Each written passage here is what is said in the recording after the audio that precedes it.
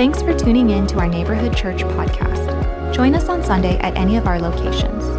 To learn more about our church, visit neighborhoodchurch.com or download our church app. I'm so glad that you could be joining us today. Welcome again, Neighborhood Church of Cypress. We are glad that you could be here. Thanks, you guys, for bringing it together, and I appreciate you doing that. But we are so thankful that you have joined with us this morning. And, I don't know about you, but this week has been quite a week. Really actually kind of awful for our nation, bringing to surface issues that run deep and have been smoldering for decades and really centuries, rooted in this sinful nature of humanity that seeks to influence us towards things like privilege and exclusion and hate and haughtiness and lawlessness and unrighteousness and evil and injustice and murder and deceit and heartlessness and selfishness. And these have been the descriptions of the scenes that we have seen and have been thrust before us in the news almost every day.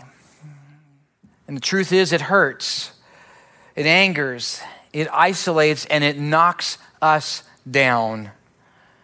We long for help and desire really to rise up and be the people God created us to be, those good people who care and are empathetic. Matter of fact, look at the person next to you and say, hey, you're a good person. That's good. And we have seen glimpses of hope this week as we have also looked at the news that police officer that knelt down and prayed with protesters, that National Guard soldier who dropped their shield to embrace a woman overtaken with grief, and that group of brave people protecting a CVS from being looted. These scenes are refreshing, but only a shadow of the one whose name ripples throughout the universe. A name that causes the earth to quake, the sun to stand still, the storm to hush, and the name that the enemy shakes in uncontrollable fear. It's a powerful name. It's a preeminent name. It's a prominent name, and a name pregnant with meaning. It's that name of God from the Bible, the one that Lorena just talked about. In the Old Testament, it's called Lord, capital L, capital O, capital R, capital D. Jehovah, Yahweh, I am.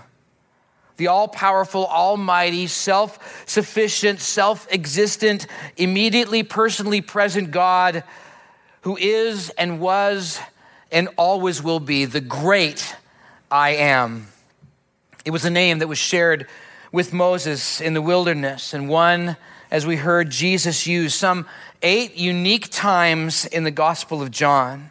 And over the next few weeks, we're going to be exploring this in this new series called I Am, talking about God, and learning how to embrace the Lord, how to embrace I Am, how to embrace Yahweh, and live in light of and in line with who He is. For God is that great I Am, the one who is and was and who always will be, who is personally present.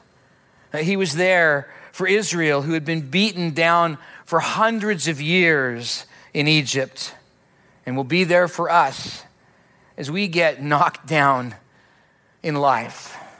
For the presence of God allows us to rise up. Exodus chapter 3, verses 12 to 15. That's where we're going to look at. You might want to grab your Bible and open up to Exodus. Right there in the Old Testament, right at the beginning, few books, Genesis, Exodus. Exodus chapter 3, verse 12 to 15. It is the first place where God reveals His name. And we see 3 truths of I Am, revealing the truth that the presence of God allows us to rise up. So do me a favor, and why don't you rise up right now, and let's pray. Let's ask God to teach us something this morning. Go ahead and stand up. Come on, you can. Get up off the couch. Okay, there you go. Stand up. Let's pray. Father God, thank you so much for just the truth that is in your word. And Lord, the way that you are that great I am, that personally present, amazing, incredible God with all power, with all sufficient.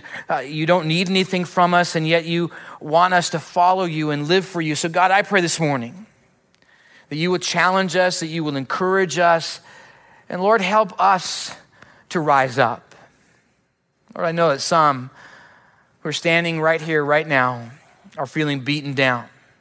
Maybe it's just the emotions of what's going on, or maybe there's some other real issues that people are dealing with, some struggles at home, financially, with family. God, help them rise up this morning.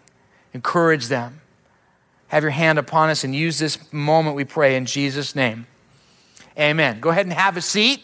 And I encourage you to grab note paper, or if you're watching and you can do this, click onto the note page and you can type in some notes, or you can write down some notes, and there's some verses to look up and all of that. I encourage you also to, at the end, go to the Revive section of our webpage, where there'll be lots more information. We've been doing things all week long to kind of prepare you for this Sunday, and there'll be something coming on Monday as well. We want to help you learn, and you need to kind of step into those things. And so we provided this opportunity in this section of our webpage called Revive. Revive your soul this week. Well, long ago, the people of Israel, God's chosen people, had been welcomed into Egypt under Joseph's and Pharaoh's care. But as Exodus chapter 1, verse 8 says, there came a time when the king knew not Joseph, and Israel succumbed to the sinful nature of humanity and were enslaved, devalued, exploited, treated unjustly. That escalated for not just a few years, but hundreds and hundreds of years. All the while, Israel crying out to God, but no visible help. Yet God's people thrived. They thrived in number and in strength. So much so that the dominant culture, out of fear, sought to make life harder for them. And it turned to murder. And murder of children. Yet one survived. It was Moses. Raised in Pharaoh's house, God was preparing Moses to be the one who would deliver Israel. So let's listen as God prepares him for his mission, his call. Tim Hobbs is going to be reading Exodus chapter 3, verses 1 to 10 for us. Listen. Church family, reading Exodus 3, verses 1 to 10, and it goes like this. Now Moses was keeping the flock of his father-in-law, Jethro, the priest of Midian. And he led his flock to the west side of the wilderness and came to the Horeb, the mountain God. And the angel of the Lord appeared to him in a flame of fire out of the midst of a bush. He looked, and behold, the bush was burning, yet it was not consumed. And Moses said, I will turn aside to see this great sight, why the bush is not burned. When the Lord saw that he turned aside to see, God called him out of the bush, Moses, Moses. And he said, Here I am. Then he said, Do not come near. Take your sandals off your feet, for the place on which you are standing is holy ground. And he said, I am God of your father, the God of Abraham, the God of Isaac, and the God of Jacob. And Moses hid his face, for he was afraid to look at God. Then the Lord said, I am surely seeing the affliction of my people who are in Egypt, and have heard their cry because of their taskmasters. I know their sufferings, and I have come down to deliver them out of the hand of the Egyptians, and to bring them up out of that land to a good and broad land, a land flowing with milk and honey, to the place of the Canaanites, the Hittites, the Amorites, the Perizzites, the Hivites, and the Jebusites. And now, behold, the cry of the people of Israel have come to me, and I have also seen the oppression with which the Egyptians oppressed them. Come, I will send you Pharaoh, that you may bring my people, the children of Israel, out of Egypt. Now Moses was a bit apprehensive. By the way, I have my burning bush right here, this plant here. The staff wanted me to light it on fire, but I felt that would be a little bit too much. But you can see it's kind of red like fire. But Moses was a bit apprehensive. But God assures Moses, and gives us these three truths found in the powerful name of God, the great I am. The first is that I am with you. Let's pick up the story again in Exodus chapter 3, I'll read verse 11 and 12. It says, "But Moses said to God, 'Who am I that I should go to Pharaoh and bring the children of Israel out of Egypt?'" Verse 12. "But he," that's God, "said, 'But I will be with you. And this shall be a sign for you that I have sent you. When you have brought the people out of Egypt, you shall serve God on this mountain.'" God said, "I will be with you." I love Deuteronomy chapter 31, verse 6. It's very clear. "Be strong and courageous. Do not fear or be in dread of them, for it is the Lord your God." That when it says Lord, capital L, capital O, capital R, capital D, that's the name of God. And we'll get that in just a moment, but that's Yahweh. That's I am. "For I am the Lord your God who goes with you. I will not leave you or forsake you." And in Zephaniah chapter 3, verse 17, it proclaims, "The Lord, I am your God, is in your midst." I love Psalm 46:1. It says, "God is our refuge and strength, a very present help in trouble." And Jesus was clear in Matthew chapter 28, verse 20, when he says, "I am with you always." See, the very nature and name of God is presence. God is present, not an absentee parent or an inattentive friend. God is personally and intimately acquainted with all of us in our ways. God wants us to know that. If you ever doubt that, just write down Psalm 139, my favorite passage in the world, because it really helps me know that God is individually, personally present with us always. He knows us. He knows everything that goes out, our thoughts from afar. He knows everything. And he's with us. God is present. And God's presence arises the oppressed, those treated unjustly, and those treated as less. See, God is with the least, the last, and the lost.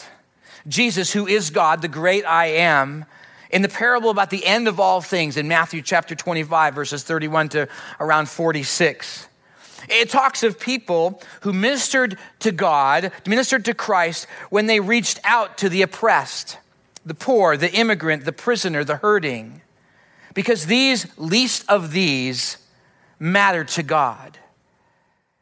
And he rises up the oppressed, for God is with them and raises them up with help.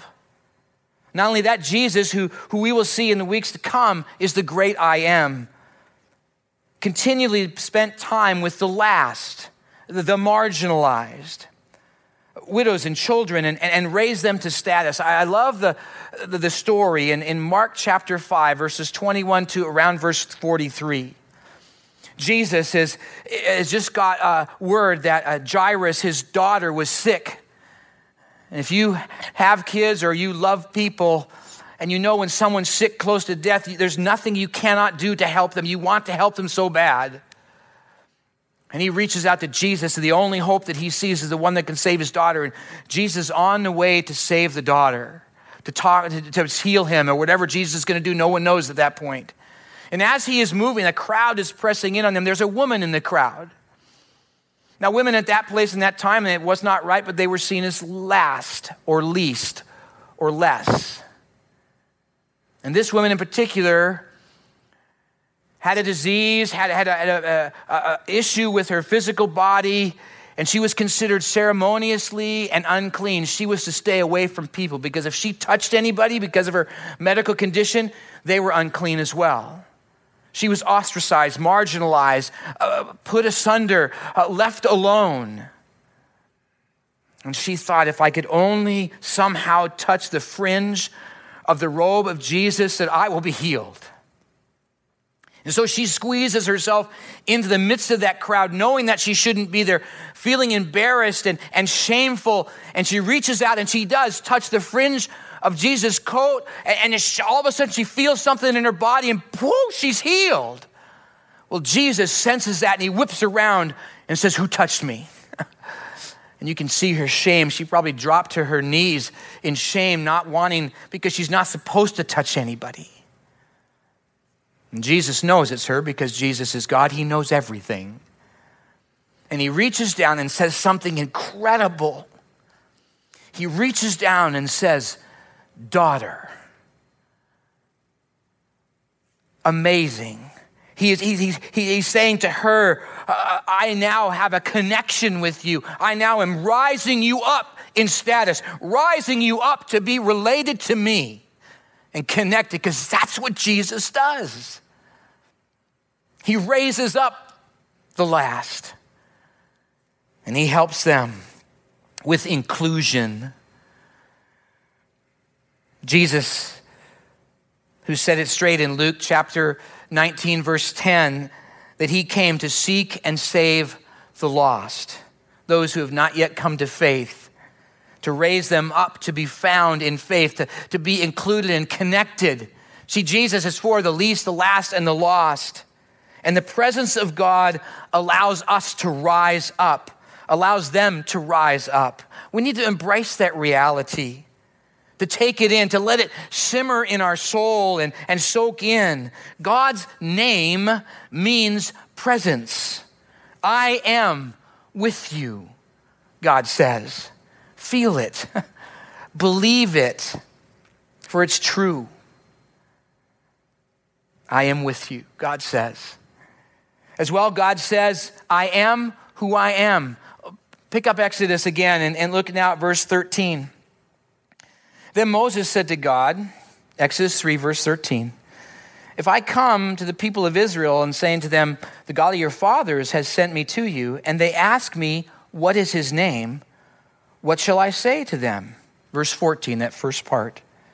God said to Moses, I am who I am. The phrase begins in the first person singular verb to be, or I am. Like, I am a father, I am a grandfather, I am walking. It's a statement of that, but when it's used in a standalone expression, I am who I am, it becomes descriptive, a description of self-sufficiency, self-existence, giving the description of immediate personal presence of God, as well ultimate power and authority in life, because God is. I love how got questions. Matter of fact, if you ever struggle with any issues and you can't get a hold of a pastor, you have some good biblical questions, go to online, go to Got Questions, just type that in your question, and they've got a lot of answers there. I love what they say about this phrase, I am who I am. It says this, God's existence is not contiguous upon anything else. His plans are not contingent upon any circumstances. His promise that he promises that he will be what he will be. That is, he will be the eternally consistent God. He stands ever present and unchangeable, completely sufficient in himself to do what he wills to do and accomplishes what he will accomplish. God is. In the last book of the Bible, the book of the Revelation, chapter 1, verse 8, it puts it this way. I am the Alpha and the Omega, says the Lord God, who is and who was and who is to come, the Almighty. Therefore, when I am, the Lord shows up, it's all good. And we rise up as we embrace this I am who I am, the I amness of God. Psalm 145 verse 8 puts it this way, the Lord is near to all who call upon him, to all who call upon him in truth, because he is who he is. Isaiah 41:10 says, fear not, for I am with you. Be not dismayed, for I am your God. I will strengthen you. I will help you. I will uphold you with my righteous right hand. God is who he is. I am who I am. That's not what Pharaoh did. Because Moses was called to go to Pharaoh and to tell Pharaoh to let Israel go. Take your Bible and flip over to Exodus chapter 5 now. And let's see this encounter with Pharaoh. I want you to pay attention to how Pharaoh acts. chapter 5 of Exodus, verses 1 and 2. Afterward, Moses and Aaron went and said to Pharaoh, "Thus the Lord, I am, the God of Israel, says, let my people go, that they may hold a feast to me in the wilderness." Verse 2, but Pharaoh said, "Who is this I am, this Lord, that I should obey his voice and let Israel go? I do not know this I am, this Lord. And moreover, I will not let Israel go." Pharaoh defies the Lord and says he does not know or will not bend or yield to the Lord's authority. Pharaoh was saying that he is his own I am who I am, so that I will not relent or give into anyone's authority but my own. Well, God took 10 plagues to show Pharaoh who the Lord is. We'll read through that passage, the rest of Exodus, and God shows up. I am shows his power. And though Pharaoh gave in and let the people go, he still defied God. But regardless, the Lord is the great I am. And so we're put to a choice. Will we be like Pharaoh, who defies God's lordship of our life? Or will we be like Moses, who embraced the Lord and yielded to God's lordship and leadership of our life? Now Moses wasn't perfect. He struggled. He struggled with obedience and yet still yielded to the lordship of God. And the question comes, what about you? Are you willing to yield to the leadership and lordship of God? Well, that's seen in obedience and in our willingness to embrace God. I am who I am. For the presence of God allows us to rise up. That you would embrace him. That you would come and know him for who he is, not for who we think he is, but actually for who he is, what God's word reveals about him. To embrace that is to believe it, to say, yes, I get that God is who he is, not who I think he is. One more truth about God as he gives us a challenge. I am has sent. You're in chapter 5 of Exodus. Go back now to chapter 3. Let's look now at the rest of verse 14 and on into 15. God said to Moses, I am who I am. And that's God, said, say this to the people of Israel, I am has sent you. Verse 15, God also said to Moses, say this to the people of Israel, the Lord, the God of your fathers, the God of Abraham, the God of Isaac, the God of Jacob, has sent me to you. This is my name forever, and thus I am to be remembered throughout all generations. I am, the personal presence, the all-sufficient, all-powerful, awesome God has called us to rise up to the challenge to do something. And oh my, if there ever was a time in our world for us to rise up and do something, it's now. Church, we need to rise up. It's difficult to know. It's difficult to know what to do in this sense of civic unrest. For Moses, it was to step into leadership. Moses did. It wasn't easy. He struggled with that. That's why Aaron came, because Moses struggled with his speech, and Aaron was a little more eloquent. But Moses hung on to God's powerful name. I am with you. I am who I am. I am have sent you. Meaning that we're not alone and left to flounder, not abandoned, but empowered and equipped. So let me just give you 5 things I believe God wants us all to do, especially now, especially in this time of civic unrest. The first is to pray.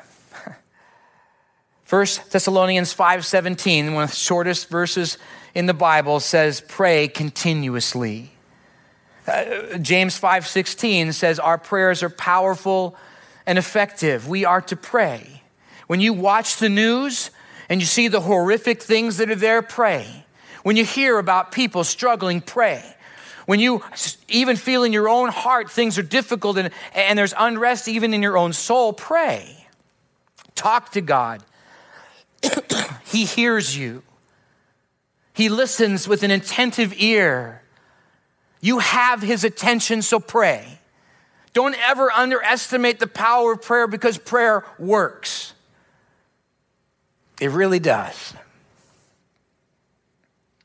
Next, point people to Jesus.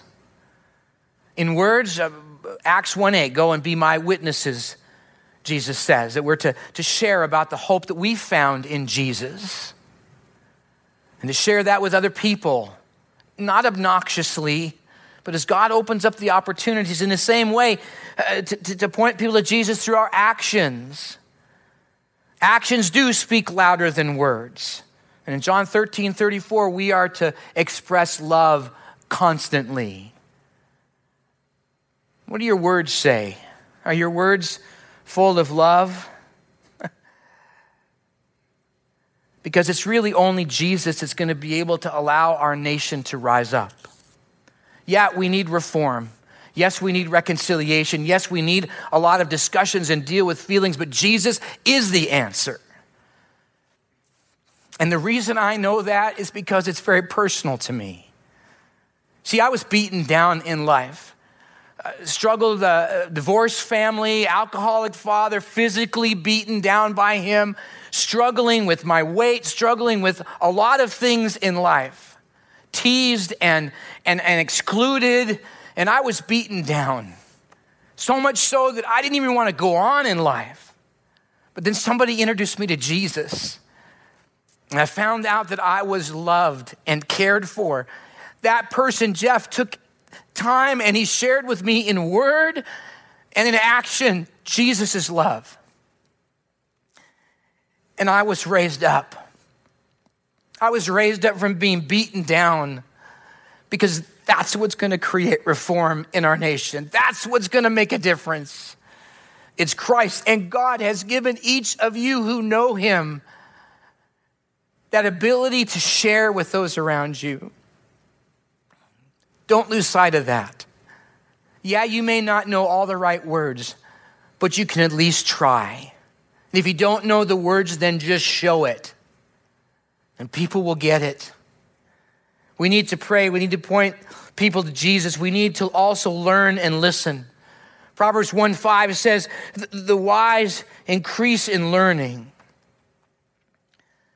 There was a peaceful demonstration, protest march in our city of Cyprus here. And you can read about my experience with that. If you go to the Revive section under the News and Insights, there's a thing I wrote about that, and I encourage you to do that. But I took time to go there. The reason I wanted to go is because I wanted to learn and to listen. And learn to and listen to experience people as they walked in and walked with and walked for some of the injustice and struggles of our nation. It was powerful. It was emotional. And I learned a lot. Again, you can read about it later, and I encourage you to go there. But we're to learn and to listen. It's hard to listen when we're speaking out. Sometimes it's good to be silent. Not to always be silent, because we do need to speak up, and I'll share that in a moment. But we need to listen and learn. We need to pray. We need to point people to Jesus. We need to listen, learn, and then we do need to speak up. Proverbs 31:8 says, "Speak up for those who cannot speak for themselves, for the rights of all who are destitute." We're to speak up when it's appropriate. God will show you. God will be with you. God will encourage you. God will tell you how and where and when to speak up. And it may not be a public voice, but it may be with that neighbor or that friend or not allowing that racial slur to go on. We need to speak up. And lastly, we need to step up. Step up to to the platform God gives you. See, not all of us are activists, but we have friends and we have family, and we can have conversation and ask great questions. Luke 12:48 challenges us that there is a responsibility with what God has given us. So step up. We're to pray, we're to point people to Jesus, we're to learn to listen, we're to speak up, we're to step up. And the reason why is because humanity is our responsibility. And as long as you and I have breath, we need to participate. We need to engage. We need to get involved in whatever way God has for us and opens up to us. For he wants us to help people rise and sense that presence of I am. For the presence of God allows us to rise up. I see a day. I see a day, and I believe it can happen on this side of heaven, where all God's people of all colors, of all diversities, stand in unity and celebration of our all-sufficient, our all-powerful, the great I am who is. It's possible. It's possible as we embrace God, as we embrace the great I am, knowing that he says, I am who I am with you. I am who I am, and I am have sent you. So the question is, will you embrace him? It starts with that initial step to believe, to come to that place where we understand who Jesus is. If you're wondering about that, boy, email us, encourage us, get with us, email me. I would love to talk with you about that. Then it's to continue in life to embrace and learn and grow in who God is, this great I am. Will you pray with me? Father God, thank you for just the reality that you did not stay a distant, or you've never been a distant, absentee deity, Lord. You have always been personally present. Your name declares that, Lord. So, Father, sometimes the reason we feel distance is not because you left. It's because we've either turned our back on you or walked away. Lord, help us to turn around and help us to embrace fully who you are, the great I am, Yahweh, the Lord. And Lord, may we sense that reality of rising up and being the people you've created us to be. For we pray this in the name of Jesus. Amen. Have you fully embraced I am the Lord, Jehovah, Yahweh? He's the one that can make the difference in your life. He's the one that can help you rise up from whatever has beaten you down in life. Would you try that? Boy, consider that as we continue our worship together.